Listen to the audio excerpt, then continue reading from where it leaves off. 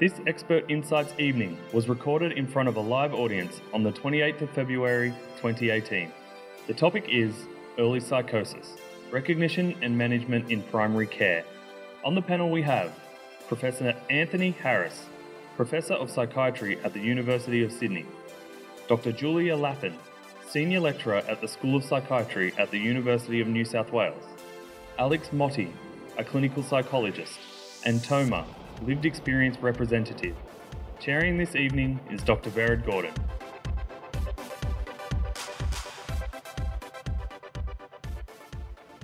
So to kick off, Anthony, I might check with you. How common is psychosis? How often are we likely to see this in our practices? Psychosis is quite a broad range of diagnoses. I mean, we think about psychosis being part of perhaps a first episode of psychosis developing into a whole range of different possibilities. Sometimes it might be part of a bipolar disorder, sometimes it might be part of a substance-induced disorder. So there's quite a wide range of diagnostic possibilities there. It, over a lifetime, probably about 2 to 3 out of 100 people would have some sort of psychotic disorder. Many of those would be quite short-lived. If we think about schizophrenia, about 8 in 1,000 people, so just under 1% of people probably are diagnosed with schizophrenia at some stage in their life. So it's not a huge number of the population, but 2 or 3 people out of 100, that's actually a lot of people when you think about all the people in Australia. So it's a significant illness. And just staying with that, Julia, you alluded to kind of there being different ages of onset. Can you speak to us a little bit about what to expect there? Yes. So actually it's been documented over many years of people studying psychosis onset that there are peaks in people's life when it's more likely to develop a first psychotic episode. And for men, the peak age is around the early 20s, but you can continue to develop psychosis right on into your 30s, 40s, 50s. And for women, the peak age of first onset is later, so typically in the 30s. The reason I mention it actually is because I think it's really important for us to be aware that if someone comes to an ED department or a GP practice with symptoms that feel and sound and seem like psychotic symptoms, that even if they're in their 30s and 40s, we shouldn't be saying, oh, well, they're a bit old, it's probably not that, it must be something else, because it can and does still happen to people at those ages. Early intervention services here in Australia have been designed to assist particularly young people who develop their first episode psychosis, and that's for various reasons, including the idea that people who get psychosis early when they're at school, before they develop relationships and so on, are impacted more greatly by, a difficult and chronic illness like psychosis. But in some places, including in Victoria, there are services where early intervention in psychosis is open to people of all ages with the first episode. So I'm curious then, Toma, for you, when do you think you first started experiencing symptoms, and what were some of the things that you or others around you noticed? Well, for me, I think it started when I was about 13. I think it was drug-induced. I used to smoke a lot of marijuana for about a year, and symptoms, the main one would be paranoia, which for me it's a bit hard to explain, but I'm sure you've all heard maybe things like thinking people are following you and so on. And as the years progressed, I started to develop depression and anxiety and different things like that. But because I was mingling with the wrong crowd, it's hard for them to say, oh, maybe you need to seek help. So I didn't notice that other people saw changes in me until I was in my 18s to 20s. and that was mainly from family. Just the outbursts of anger towards family. My brother's noticing something's different. I'm not my usual self, especially when I would be pretty high. So it can sort of make you feel like a different person. Also, again, linked to depression, very lonely. At points, I was very isolated at most of the times for quite a few months. But I think, definitely when I realised myself was through family at the age of about 22. So there's that 10-year period, so it's hard to explain when and where, but I think for me it was definitely when I was about 13, definitely noticing that, things weren't right in my own thinking. Intrusive thoughts and things along those lines, I think, main symptoms. And so, Alex, if we've seen someone in our practice that we think may have first episode psychosis, what are the key elements of an assessment? What are the things we should be on the lookout for to try and make that distinction? Probably not best, considering who I'm up here with, I'm probably not best placed to answer this question, but just to speak to what's happening for Toma, I mean, if you're sitting in front of someone that's describing all these experiences and this, I guess, a global decline in functioning and poor judgment and engaging in substance use, meeting that person where they are, using the things they bring forward in their language, I think is a vital way to try and draw out a bit more, about what paranoia might mean for that person, or what the symptomology actually is, and then formulate within a framework, like in this case psychosis. But I think to get a really clear picture, if you don't mind, I could hand over that way, because I really do think the expertise should be over that way. Julia or Anthony. So psychosis, as Anthony said earlier, it's an umbrella term that we use to describe symptoms, illness that can then be subtyped into different types of psychotic illness, like manic psychosis, depressive psychosis, schizophrenia, drug-induced psychosis. The framework that we work within at the moment, and I think it's the same in your service, Anthony, at the moment, is that when you're dealing with people who are experiencing psychotic symptoms for the first time, we don't spend too much time trying to work out which of those subtypes of psychosis it is, because in fact the important thing to understand is whether the person has psychotic symptoms, what they are, if they're distressing, and how we can best help. And in most cases that's to offer an antipsychotic treatment. If there are mood symptoms as well, there may be a place for an antidepressant or a mood stabiliser, but generally once you've identified there are psychotic symptoms, then the first line of treatment is an antipsychotic, alongside all the psychological interventions. So how do we determine if someone has a psychotic illness? Well, typically they'll have some, but not necessarily all, of a list of symptoms which many of you will be familiar with. So hearing voices, so we say auditory hallucinations, but in fact you can have hallucinations in any of the senses. Auditory are the most common. Then there's visual. You have taste. People might feel as if the food doesn't taste right and start only eating out of closed packets. And not eat food cooked by the family anymore. It doesn't taste right, and that might give rise to delusional ideas about being poisoned or the food being tampered with.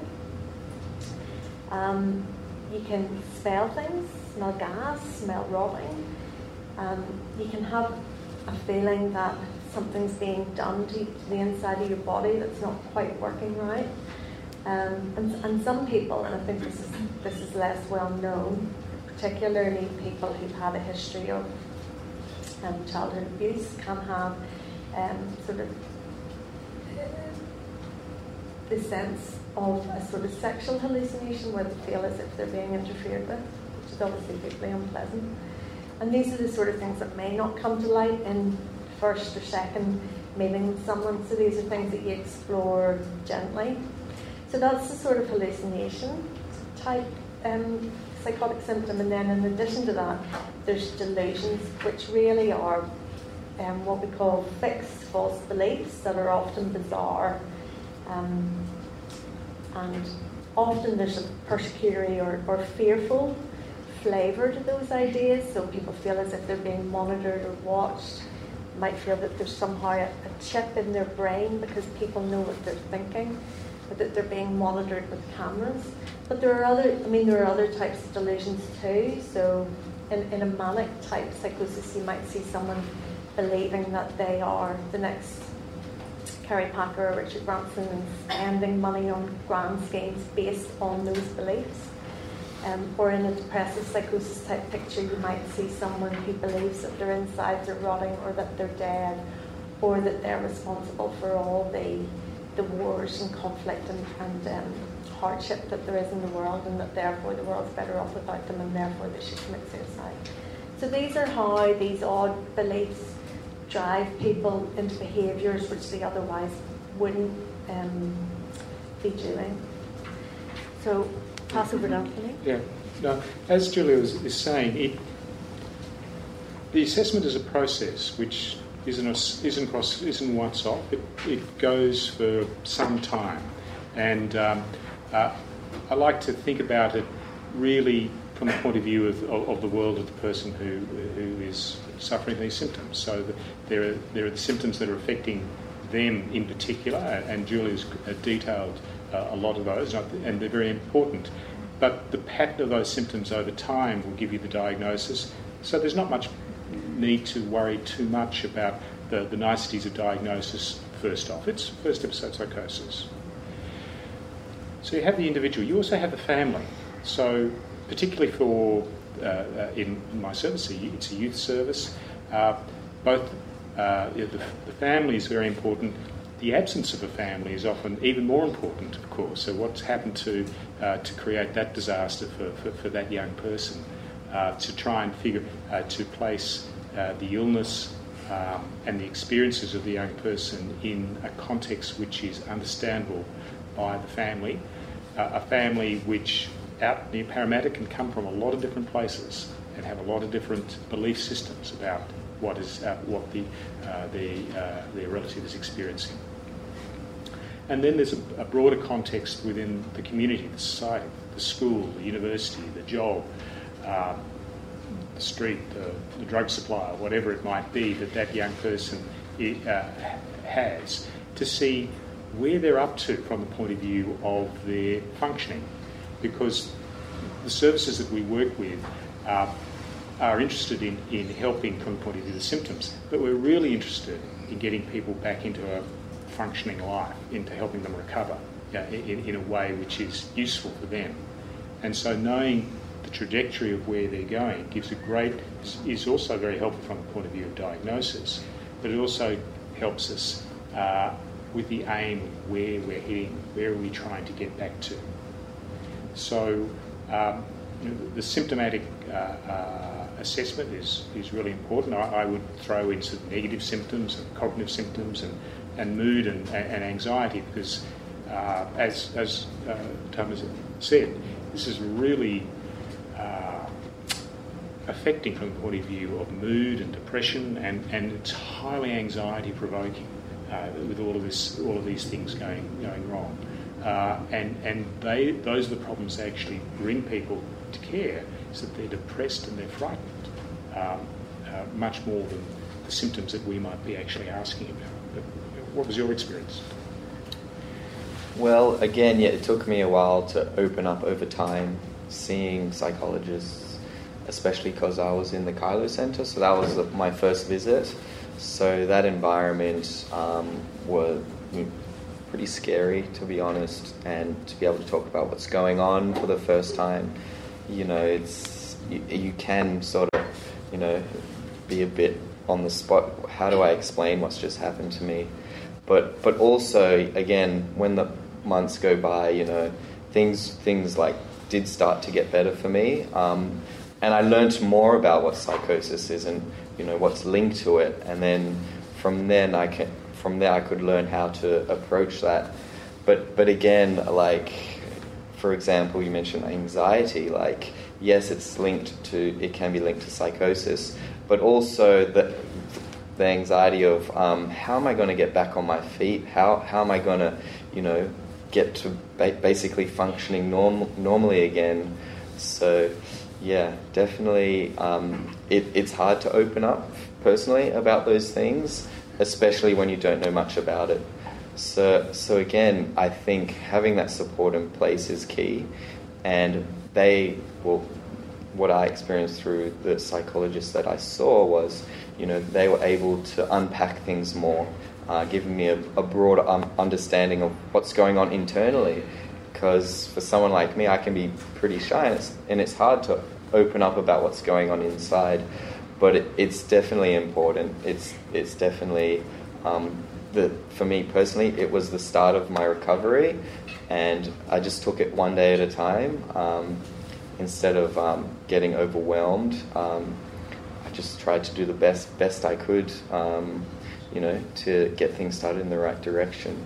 I think that's kind of what I was driving towards. That Toma sort of said that having an empathic approach and allowing a bit of a space in the assessment process, because I'm sure we're going to get to insights at some point, but insight can really dictate how that assessment process will go. If someone's not ready to open up, or if someone at a certain level knows what they're saying is strange, they may not ever volunteer that information, and may not be ready. And we're quite fortunate in the early psychosis team in that we have a bit more time to do that. So it is a great team from that perspective. But yeah, if you really can draw out that assessment process and don't jump to conclusions and really provide someone space to talk, it's really a great approach. Yeah. And maybe I could just stay with you about that idea of insight, that sometimes in the early phases you may be talking with someone who doesn't yet have a lot of understanding or insight to what's happening for them. How do you manage that therapeutically? How do you deal with that in your work? Well, it's massive. There's a lot of research, I think, from my colleagues down the end. There's a lot of research being done in insight being a predictor for illness course and duration of that, lack of insight being a definite predictor around severity and chronicity. I think also in the assessment process, asking around conviction, so how much that an individual might believe a certain delusion is really important, because having, if you understand what I'm driving to, is if having a real 100% I believe that, even putting it as a percentage 100% I believe that would be something very hard to shift, but it's also an indication of mental state of where they are. And I think we share a client where a young man who he might have he came to us with, I guess, he might have a learning delay, so he's not got quite a high baseline, but through that neurocognitive degeneration that happens with the process of the first episode, it's become quite hard to challenge him on anything, and the lack of insight has really made working with him quite difficult. So I guess it is important to sort of find a way to access someone, find their language, really meet them where they are in terms of their language, and try and access it as best as they can. And then and Anthony, I might come back to you. This idea of a prodrome is often put forward, that certain practitioners should be on the lookout for a prodrome and should be jumping in and managing early.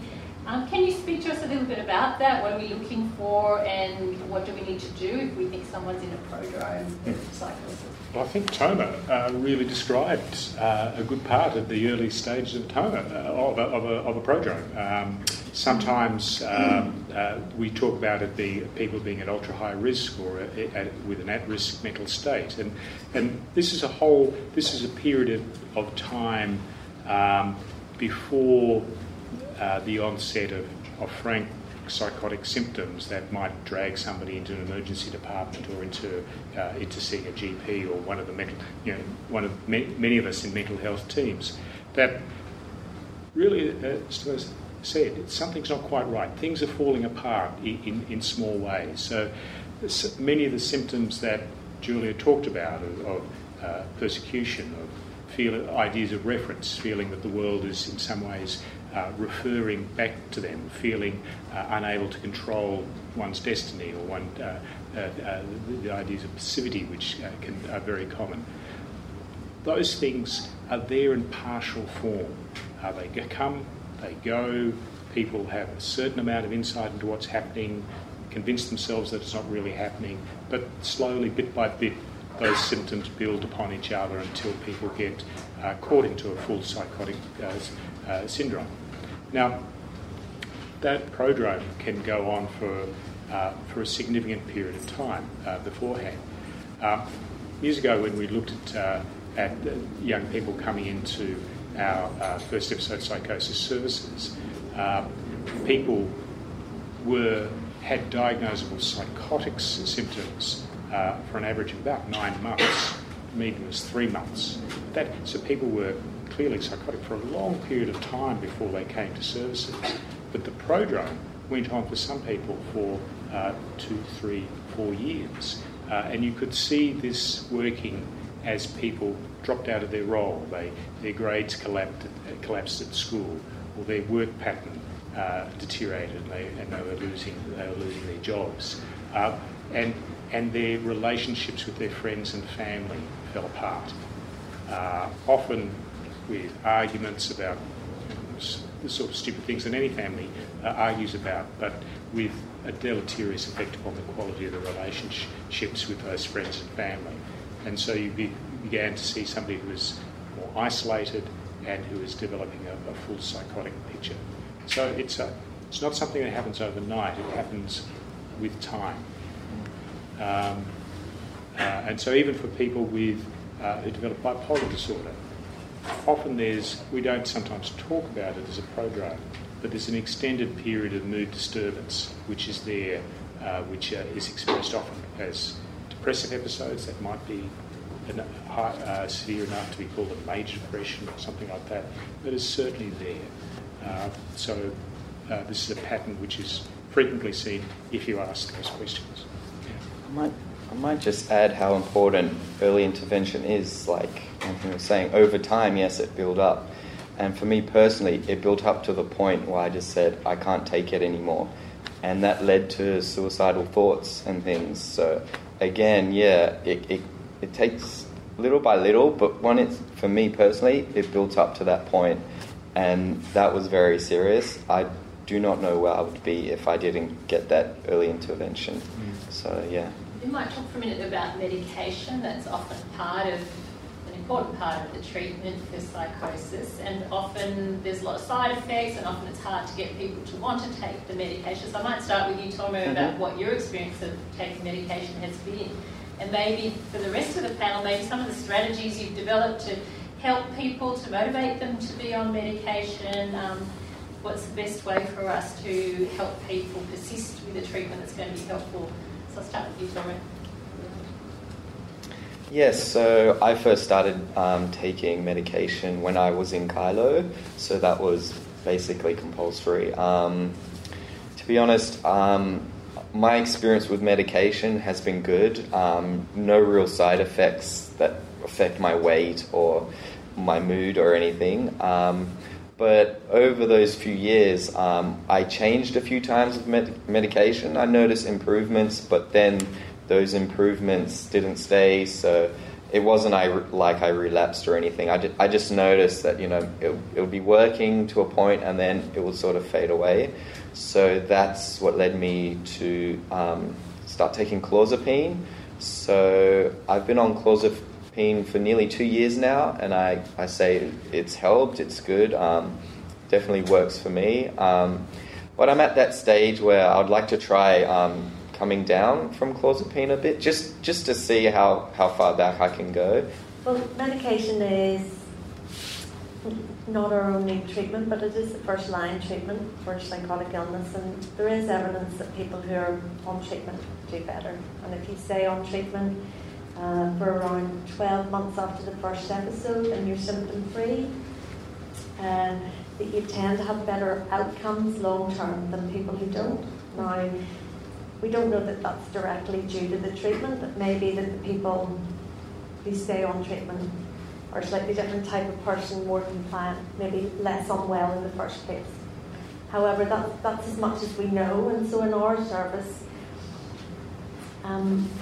we have conversations with the young people about that, because one of the first questions they want to know is, how long do I have to be on this? Is it forever? And we say, we hope not, and then we explain, and we try it for 12 months, and then we'll have a gradual lowering of the dose to see how people manage. And that's sort of what you're hoping to try at some point tomorrow. Now that you're feeling well and you're stable, you're wondering, can you manage with less? Maybe ultimately, can you manage without any? And the way we find out is just to test that, trial it, regularly meet with the people, make sure, are they having any sort of re-emerging symptoms, any difficulties off the treatment? So it doesn't have to be forever. That's one important thing. It's a little bit old-fashioned, but I'll go with it anyway. There's two sort of groups of antipsychotics. There's sort of what we're called the older generation and the newer generation. The older generation are treatments like haloperidol, and the newer treatments are those like olanzapine, risperidone, and quetiapine, which are much more commonly used now, particularly with young people. And there are side effects with both types. With the older generation drugs like haloperidol and those in that family, the problems that were really very characteristic of people, the side effects were what we call extrapyramidal side effects. So people would have difficulties with their joints being, their muscles being sort of rigid and having too much tone, and they walk oddly, and they'd also have these sort of spastic movements of their face and contortions of their hips, and called tardive dyskinesia. And it could be the case that once those were established, you couldn't get rid of them, and those older generation treatments moved out of favour really for those reasons, because some of those side effects were very obvious and somewhat stigmatising. The reason a lot of those patients did have those types of symptoms is because the drugs were used at very high dose. Some people don't respond to treatment, so you just ramp up the dose. Actually, we know that that's not really going to help. What it does is it increases the likelihood of severe side effects. So that being said, the older generation drugs sort of moved to the back of the cabinet, and now we all use sort of new generation treatments, which have come with their own set of problems. And I'm sure many of you will be aware of the high risk of weight gain, metabolic syndrome, physical health difficulties that come with the treatments like olanzapine, risperidone, and clozapine also is a big offender. Having said that, I know Anthony is too, I am a big fan of having a trial on clozapine. Clozapine is our best treatment. It is reserved for people who don't respond to other treatments that have been given successively. You've had a good trial at a decent dose, and you know the patient's been taking them, but they just haven't got sufficiently better. And in that situation, you'd offer clozapine because it does give a greater chance of people getting remission of their symptoms. So part of the question was about how do you convince people to take something for a long period of time when they're either feeling well or they don't think they've got an illness. So that's a big ask to try and get people to take something which I think you've been very lucky, I must say, because most people that I look after do complain about side effects. It's pretty much part of the course. And they change from one medication to the next medication with the hope that the next one will be better. Sometimes it is, but they still usually have some sort of side effects of one sort or another. So one of the other problems with this is that the way that our system looks after people, especially initially. It's like what happened to you. It's involuntary. People are dragged into a hospital and they're forcibly given medication. And the best way of getting out of hospital is to be very cooperative and say whatever the doctor asks you to say in the most positive way, and so you get out. And so when people see Alex or me or Julia, then that is a pattern which people tend to say, tend to continue. They tend to say, yes, of course I'm taking my medication. No, not. And things, medications stop too rapidly or things go astray. And so a really important thing to do is to build up that rapport, that therapeutic rapport, in which they really do believe me when I say, you're taking the medication. In the end, if you stop, that's your decision. There might be CTOs and things like that, but just tell me about it, and then we can try and follow you and minimise the damage and catch things if things fall apart. But it takes people who've been dragged into hospital a lot of trust to do that when they know that we might do that again. And so that rapport with, yes, I really am listening to them when they're complaining about whatever symptom or side effect that they're having, and that I will try and do as much as I can to minimise that, is really important, because that's what it's all about. It's about their care, that's a patient-centred care approach to a certain extent, in which you're listening and trying minimising and adapting and talking to them. So these are the choices that I'd recommend. These are the issues that might arise. Which is the one that's important to you? Do you want to feel, run the risk of being perhaps a little bit agitated at the beginning, but not feeling as hungry? Or do you really want to have that sleep at night? And is it more important for you to have a medication which might have a bit of sedation so you get your sleep every night? Of course, one of the other ways that medication is frequently given, antipsychotic medication, is by an injection, a depot, a long-lasting depot.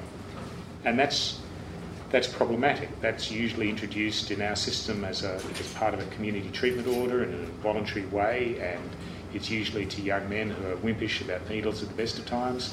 And when you're forcing them to have an injection, that's the one thing they're really clear they don't want to have.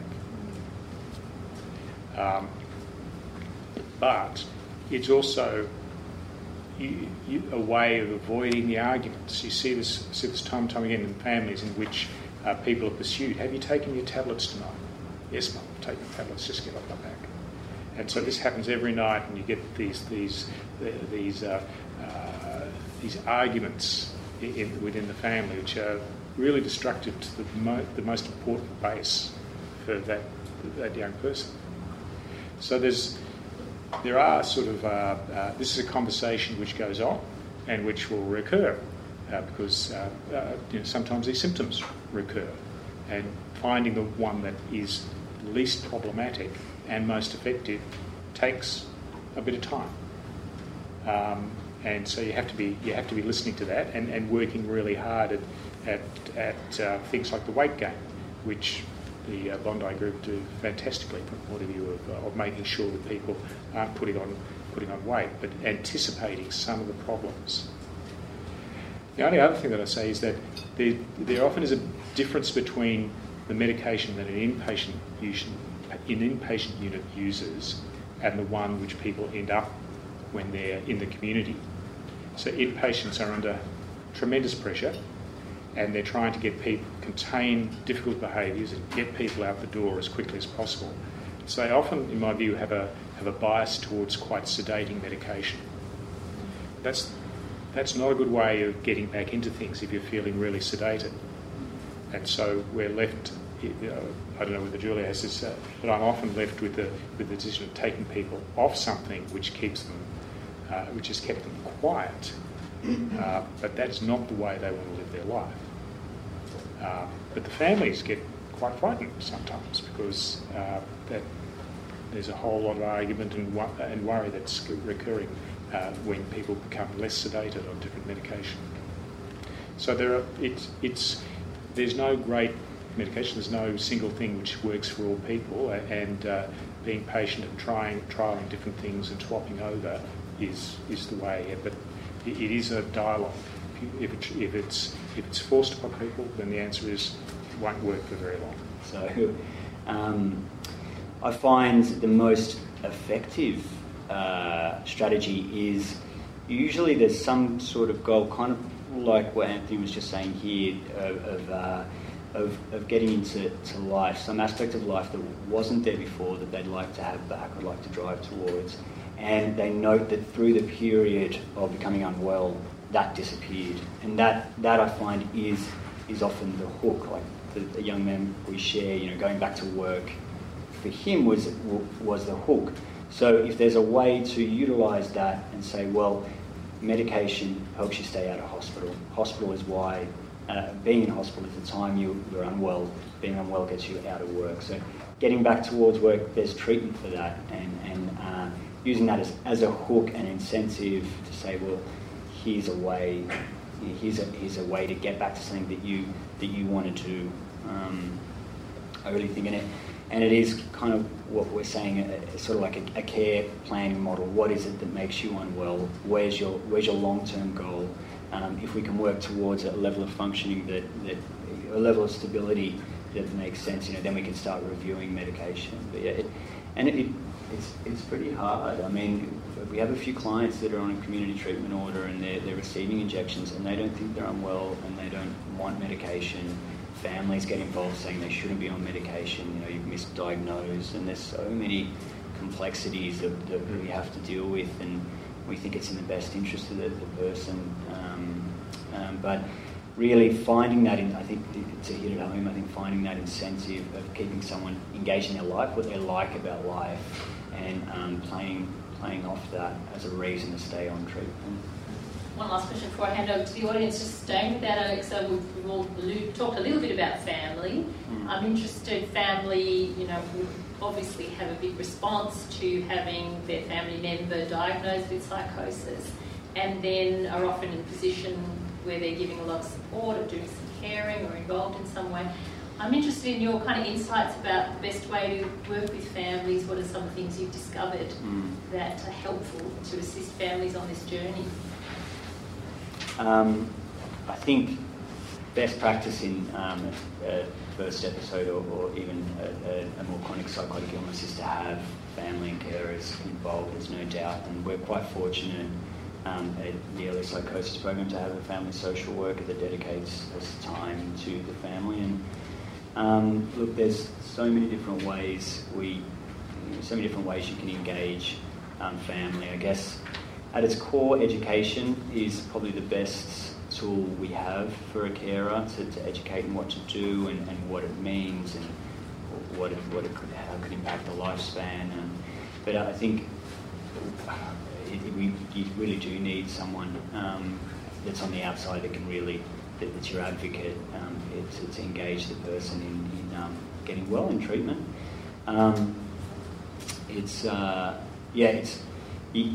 Of course, you're going to come up against challenges, and there's so much stigma around the psychosis diagnosis, and demystifying those symptoms is vital, and keeping, I think I'll pass over to the doctors, and even Choma's insights, but just keeping a level of openness and accountability and open dialogue around what the plan is and their involvement and the family and the person you're working with is I think, core and paramount to impacting that person to get back towards a functional sort of state.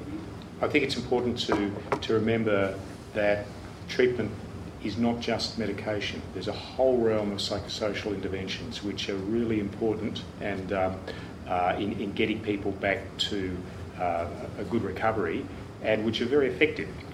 And family therapy is one which is important for many families if they're from the very basic family psychoeducation to just help people understand what has happened, because often this is a process in which there have been lots of difficulties over a number of years, to using models, and there are a number of models of effective family therapy, be they about communication, problems or communication deviance or problem solving, or there are a number of effective evidence-based methods of engaging people in family therapy, and they help those families significantly, but also they decrease the likelihood of relapse, and they help give a framework for support, ongoing support within that family. I mean, the only thing I would add to that is that the family are a huge resource to the individual, and they carry a lot of the burden of the illness. Carers have a lot of undiagnosed difficulties themselves. It's not uncommon to hear of a mother giving up her job so that she can look after her son who really just can't function at home without someone being there, or who she's frightened might do something to himself or just wander off if she's not around. It's also the case that carers, have a huge amount of emotional stress and strain, and that impacts also on their physical health. It's a very difficult position to be in, and I think something that sets carers of people with psychosis slightly apart from carers of other difficult illnesses like, childhood leukemia and chronic diabetes, is that the stigma that exists around psychosis prevents neighbours, community members, work colleagues from asking about how's your son, how's your daughter. There just isn't that support in the same way that there might be for the carer of a mother with an illness that people feel more able to talk about. And so they become these sort of silent, very strained individuals who just want the best for their child, and they've slightly lost sight of who the child is. And it's very difficult, and it's actually, for me, it's one of the most fulfilling parts of the work that we do, is working very closely with carers, supporting them, helping them to understand that some of the behaviours of their son or daughter are driven by psychotic symptoms, or some of the other symptoms we didn't touch on, the negative symptoms, so withdrawal from society, lack of interest in anything, lack of energy, lack of facial expression, all those things. They're not just the young person suddenly being a lazy, rude child. It's actually partly to do with the illness. It's educating about that and trying to help them as a family get to what we generally all want to do, which is get the best possible outcomes for the young person. Yeah, I have a mum and one brother here, and back when I was in Kylo and even before that, I had nothing to do with them at all. Really hated them, not good relationship. And it actually turned out that them being in my life was one of the best things for me. Nowadays we get along so well, like very, very close, and they helped me so much in my journey, visiting me in hospital, taking me out places. Definitely back up that family was very important for me in my journey to recovery. I recently heard a talk from a Professor Nasrallah who suggests giving long-acting injectable atypical antipsychotics directly after the first episode of psychosis. This was to prevent neurodegeneration that occurs after multiple episodes. It's my understanding that this is generally treated as last-line treatment. What is your opinion on this, or what is the Australian approach to this? I'm not sure about his work, but a South African psychiatrist called Robin Emsley has also got very good work that demonstrates that if you keep people on a depot antipsychotic, they're much less likely to relapse. Unfortunately, most of the people I look after really don't want to be on an injection, and so that becomes a matter of quite a lot of debate. There are a whole range of depots, some of which are now up to 3 months, so that decreases the sort of that injection type thing. But there's no doubt that there's a real difficulty of its linking with community treatment orders, and the way that it's talked about and presented as a forced option rather than just an alternative to the fact that most of us never take all the tablets that we're prescribed. I mean, the ideal way to use a depo is if someone's agreeable to taking it for those reasons, in much the same way as young women who want contraception sometimes want to have a 1 or 3 month depo in order to deliver that. But that's sadly quite rare. The depo is perceived as something which is quite punitive to have the sort of. There's also a certain lack of dignity with it. I think we must be very, very careful about introducing depos at a very early stage in psychotic illness. The whole model that we work on is that you start low and go slow with antipsychotics, so that people who haven't been exposed to antipsychotics before are, this is an odd phrase, but they're said to be neuroleptic naive. And that means that their brain is going to be receptive to smaller doses of antipsychotic than would people who have been exposed to very large doses. And I think the problem with delivering a depo very early in treatment is that you may then establish a need to remain on that depo for a very long time. So relapse rates when you come off depo are high. And that may not just be as simple as the fact that they needed the treatment. It may be that somehow the brain now needs the depo because it's always had it. And the other thing to say is that about 1 in 8 people who have a first episode psychosis actually don't have any further episodes. So you would be, if you were to roll a depo out to every person, you would be exposing a significant number to treatment that they don't need. So I think one must be careful. I mean, obviously we want people to stay well, but we also don't want psychiatry to be a model of enforced treatment. I wanted to, I actually want to ask a question myself for the doctors. So it's interesting that the point about a drug-induced psychosis and where that term sort of falls in. It's in the DSM and it's a term that is used, but I guess for the doctors, is that idea that drug-induced leading to a psychosis, is that a sort of older idea now, or is it kind of that we had vulnerabilities and the stress of a drug sort of brought it out? I mean, that's kind of, I'm interested to know a little bit more about that. So what causes psychosis? Yeah, that's a good question. Look, it's quite clear that you're having there's an interaction between your biological vulnerability with what is happening in your environment. Now, if I asked this room how many people have smoked dope, and then asked again how many people have experienced psychotic symptoms, there'd be a very big difference.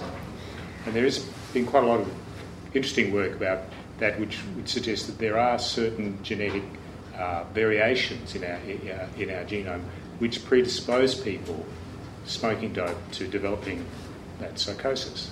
Now, I don't know whether Thomas got that. There's no test about that. But seriously, people have thought about, should there be genetic tests at raves? Should there be tests to help people understand the risks that they're placing themselves in using drugs?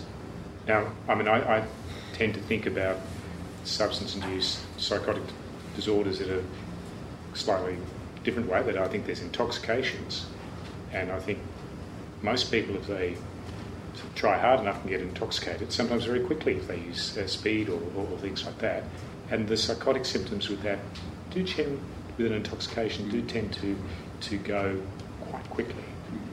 But if you have a vulnerability, then you're likely to develop that psychotic disorder. They're symptoms that are lasting for a number of weeks, despite some sort of intervention. And I suspect that in 10 years, 20 years, when our understanding is better, then perhaps that is really just seen as a dimensional risk that person has interacting with their environment, whether that stress be lots of family arguments, whether that stress be immigration, whether that stress be too much speed. that's just the risk that's interacting with the dice throw of your genetics. We all know early intervention is important, but Tomer, you mentioned you first started noticing early signs when you were 18 to 20 and doing drugs. Did you seek any help during this time? Should there be any structures in place for children or teens, and do you think the information was there? I think it's important to understand that the prodrome is sort of much more easy to recognise in hindsight once someone has gone on to develop a psychotic episode. There'll be many young people. In fact, you sort of wonder, are there any young people who aren't at some point going through difficult periods of anxiety and depression? That is much, much more common than what turns out to be the prodrome for a psychotic episode, because we know that psychosis isn't as common as anxiety and depression. So I suppose the question is, if you see a young person, if, for example, tomorrow you'd gone and seen a GP when you were 15 or 16, the difficult question is there anything that would have set your experiences slightly aside from the many young people who are having anxiety and depression, difficulties with adjustment, and often substance use comes in there. Lots of young people use substances. And that's difficult, and sometimes it's about the quality of the experience. So paranoia would be less common among anxiety and depression. If there's another odd idea or the odd hallucination, walking down the street sometimes feels like someone is calling my name, or turn around, there's no one there, hear people whispering in the leaves when I'm lying in my bed at night, that sort of thing. It's just not quite the same as anxiety and depression. It's got a different flavour to it. And that's, I think, difficult, but that's what at-risk services try and do. They try and say, well, who among these many young people with difficulties are the ones that are perhaps somewhat more likely to go on to develop a first episode psychosis? And we'll look after them, and we won't give them antipsychotic treatment at this stage, because that's not indicated. You don't get antipsychotic treatment until you tip into psychosis. And that means meeting criteria, which are having hallucinations and bizarre beliefs, acting on them, perhaps having the experience of your thoughts being interfered with, thoughts being put into your head, taken out of your head. So it's subtle, but what's less subtle is the difference between anxiety and depression and psychosis. So the prodrome is something in between. And in fact, we know that screening for people who have low-level symptoms, so having an odd belief but being able to dismiss it, still having some insight, only holding it with maybe 50% conviction, or hearing voices but maybe only hearing it once a month, things like that. That's what we call attenuated symptoms, and that would be suggestive of a high-risk mental state. But probably only 1 in 3 of those people in studies internationally go on to develop a full-blown psychosis. So it's difficult to predict psychosis. The advantage of monitoring it is that if someone does tip over into psychosis, you can treat because they're engaged, you can treat quickly. And that's been the big thrust of early intervention, actually, has been to reduce that 9-month period of psychotic symptoms that Anthony was talking about earlier. The average length of time that someone's experiencing full-blown psychotic symptoms before they get help. And that's really what we've been trying to do with early intervention. Get them into care quickly, treat them quickly, and stop their social and functional impairment. The other thing I'd add with that, to that, is that group of young people who are having these this prodrome or these at-risk mental state symptoms are often quite distressed and quite impaired anyhow. So even if they don't develop a psychotic illness, they're actually at very high risk of having a depressive illness or a significant anxiety disorder, and they're functioning less well anyhow than their peers. So they're an important group to pick up just from the point of view of good clinical care for good clinical mental health care. So antidepressants are commonly used in the treatment of mood and anxiety. And in addition to that, there's often psychological interventions offered, particularly cognitive behavioural therapy, which is also a mainstay of treatment for psychosis.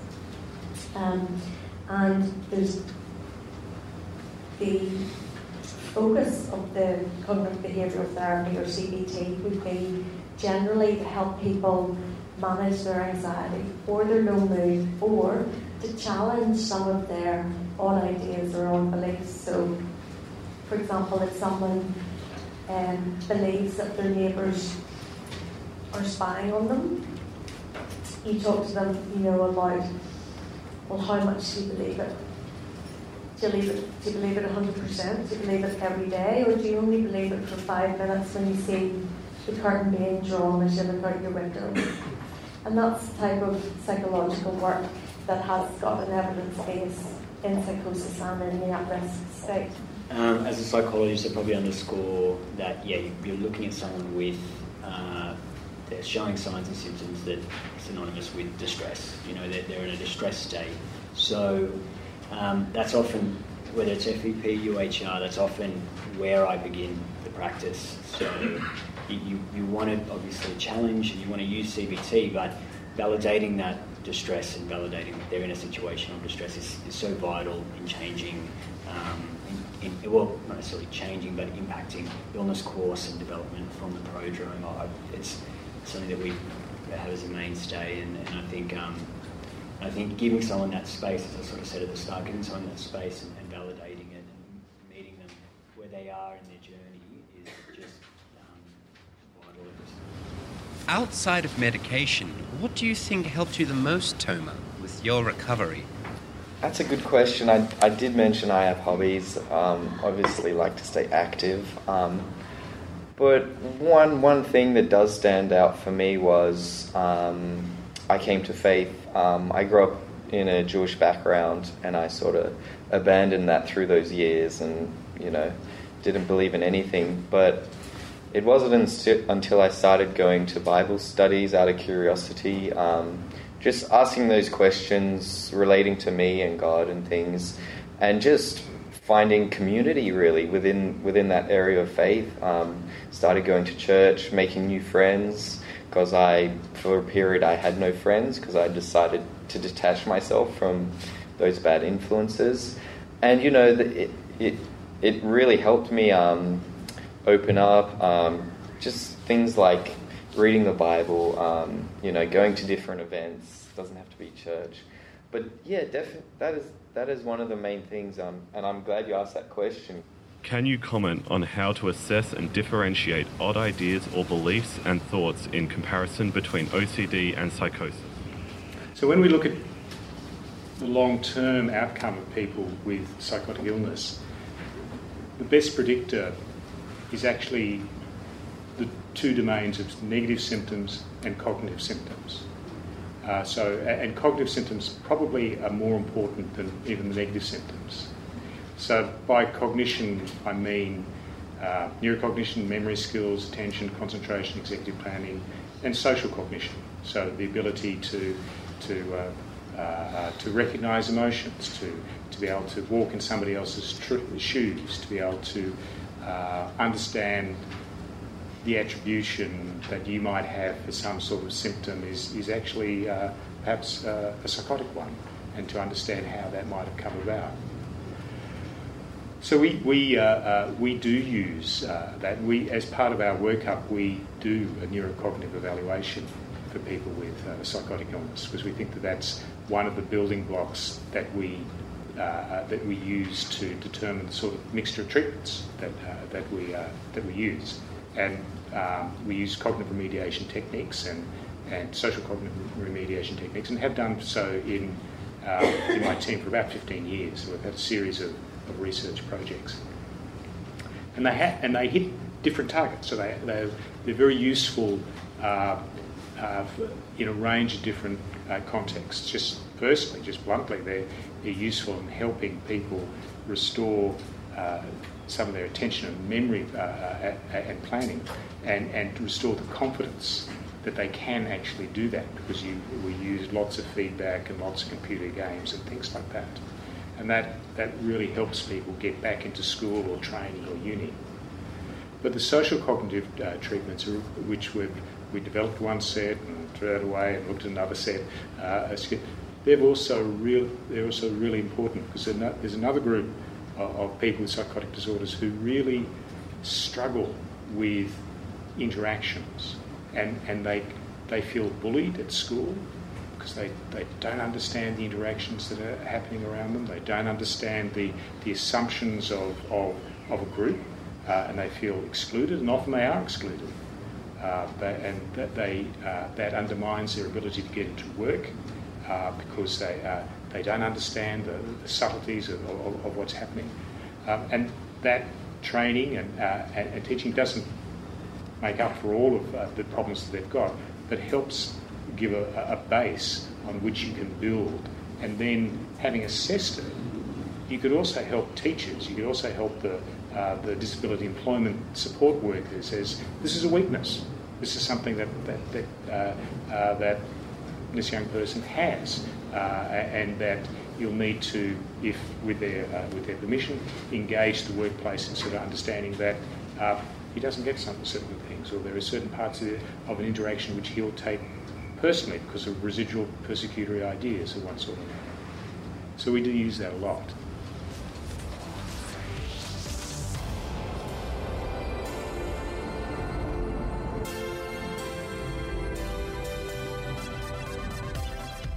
Thank you for listening. If you want to hear more of our podcasts, subscribe to Black Dog Institute on iTunes. If you're interested in knowing more about our educational programs and research, please visit our website at blackdog.org.au.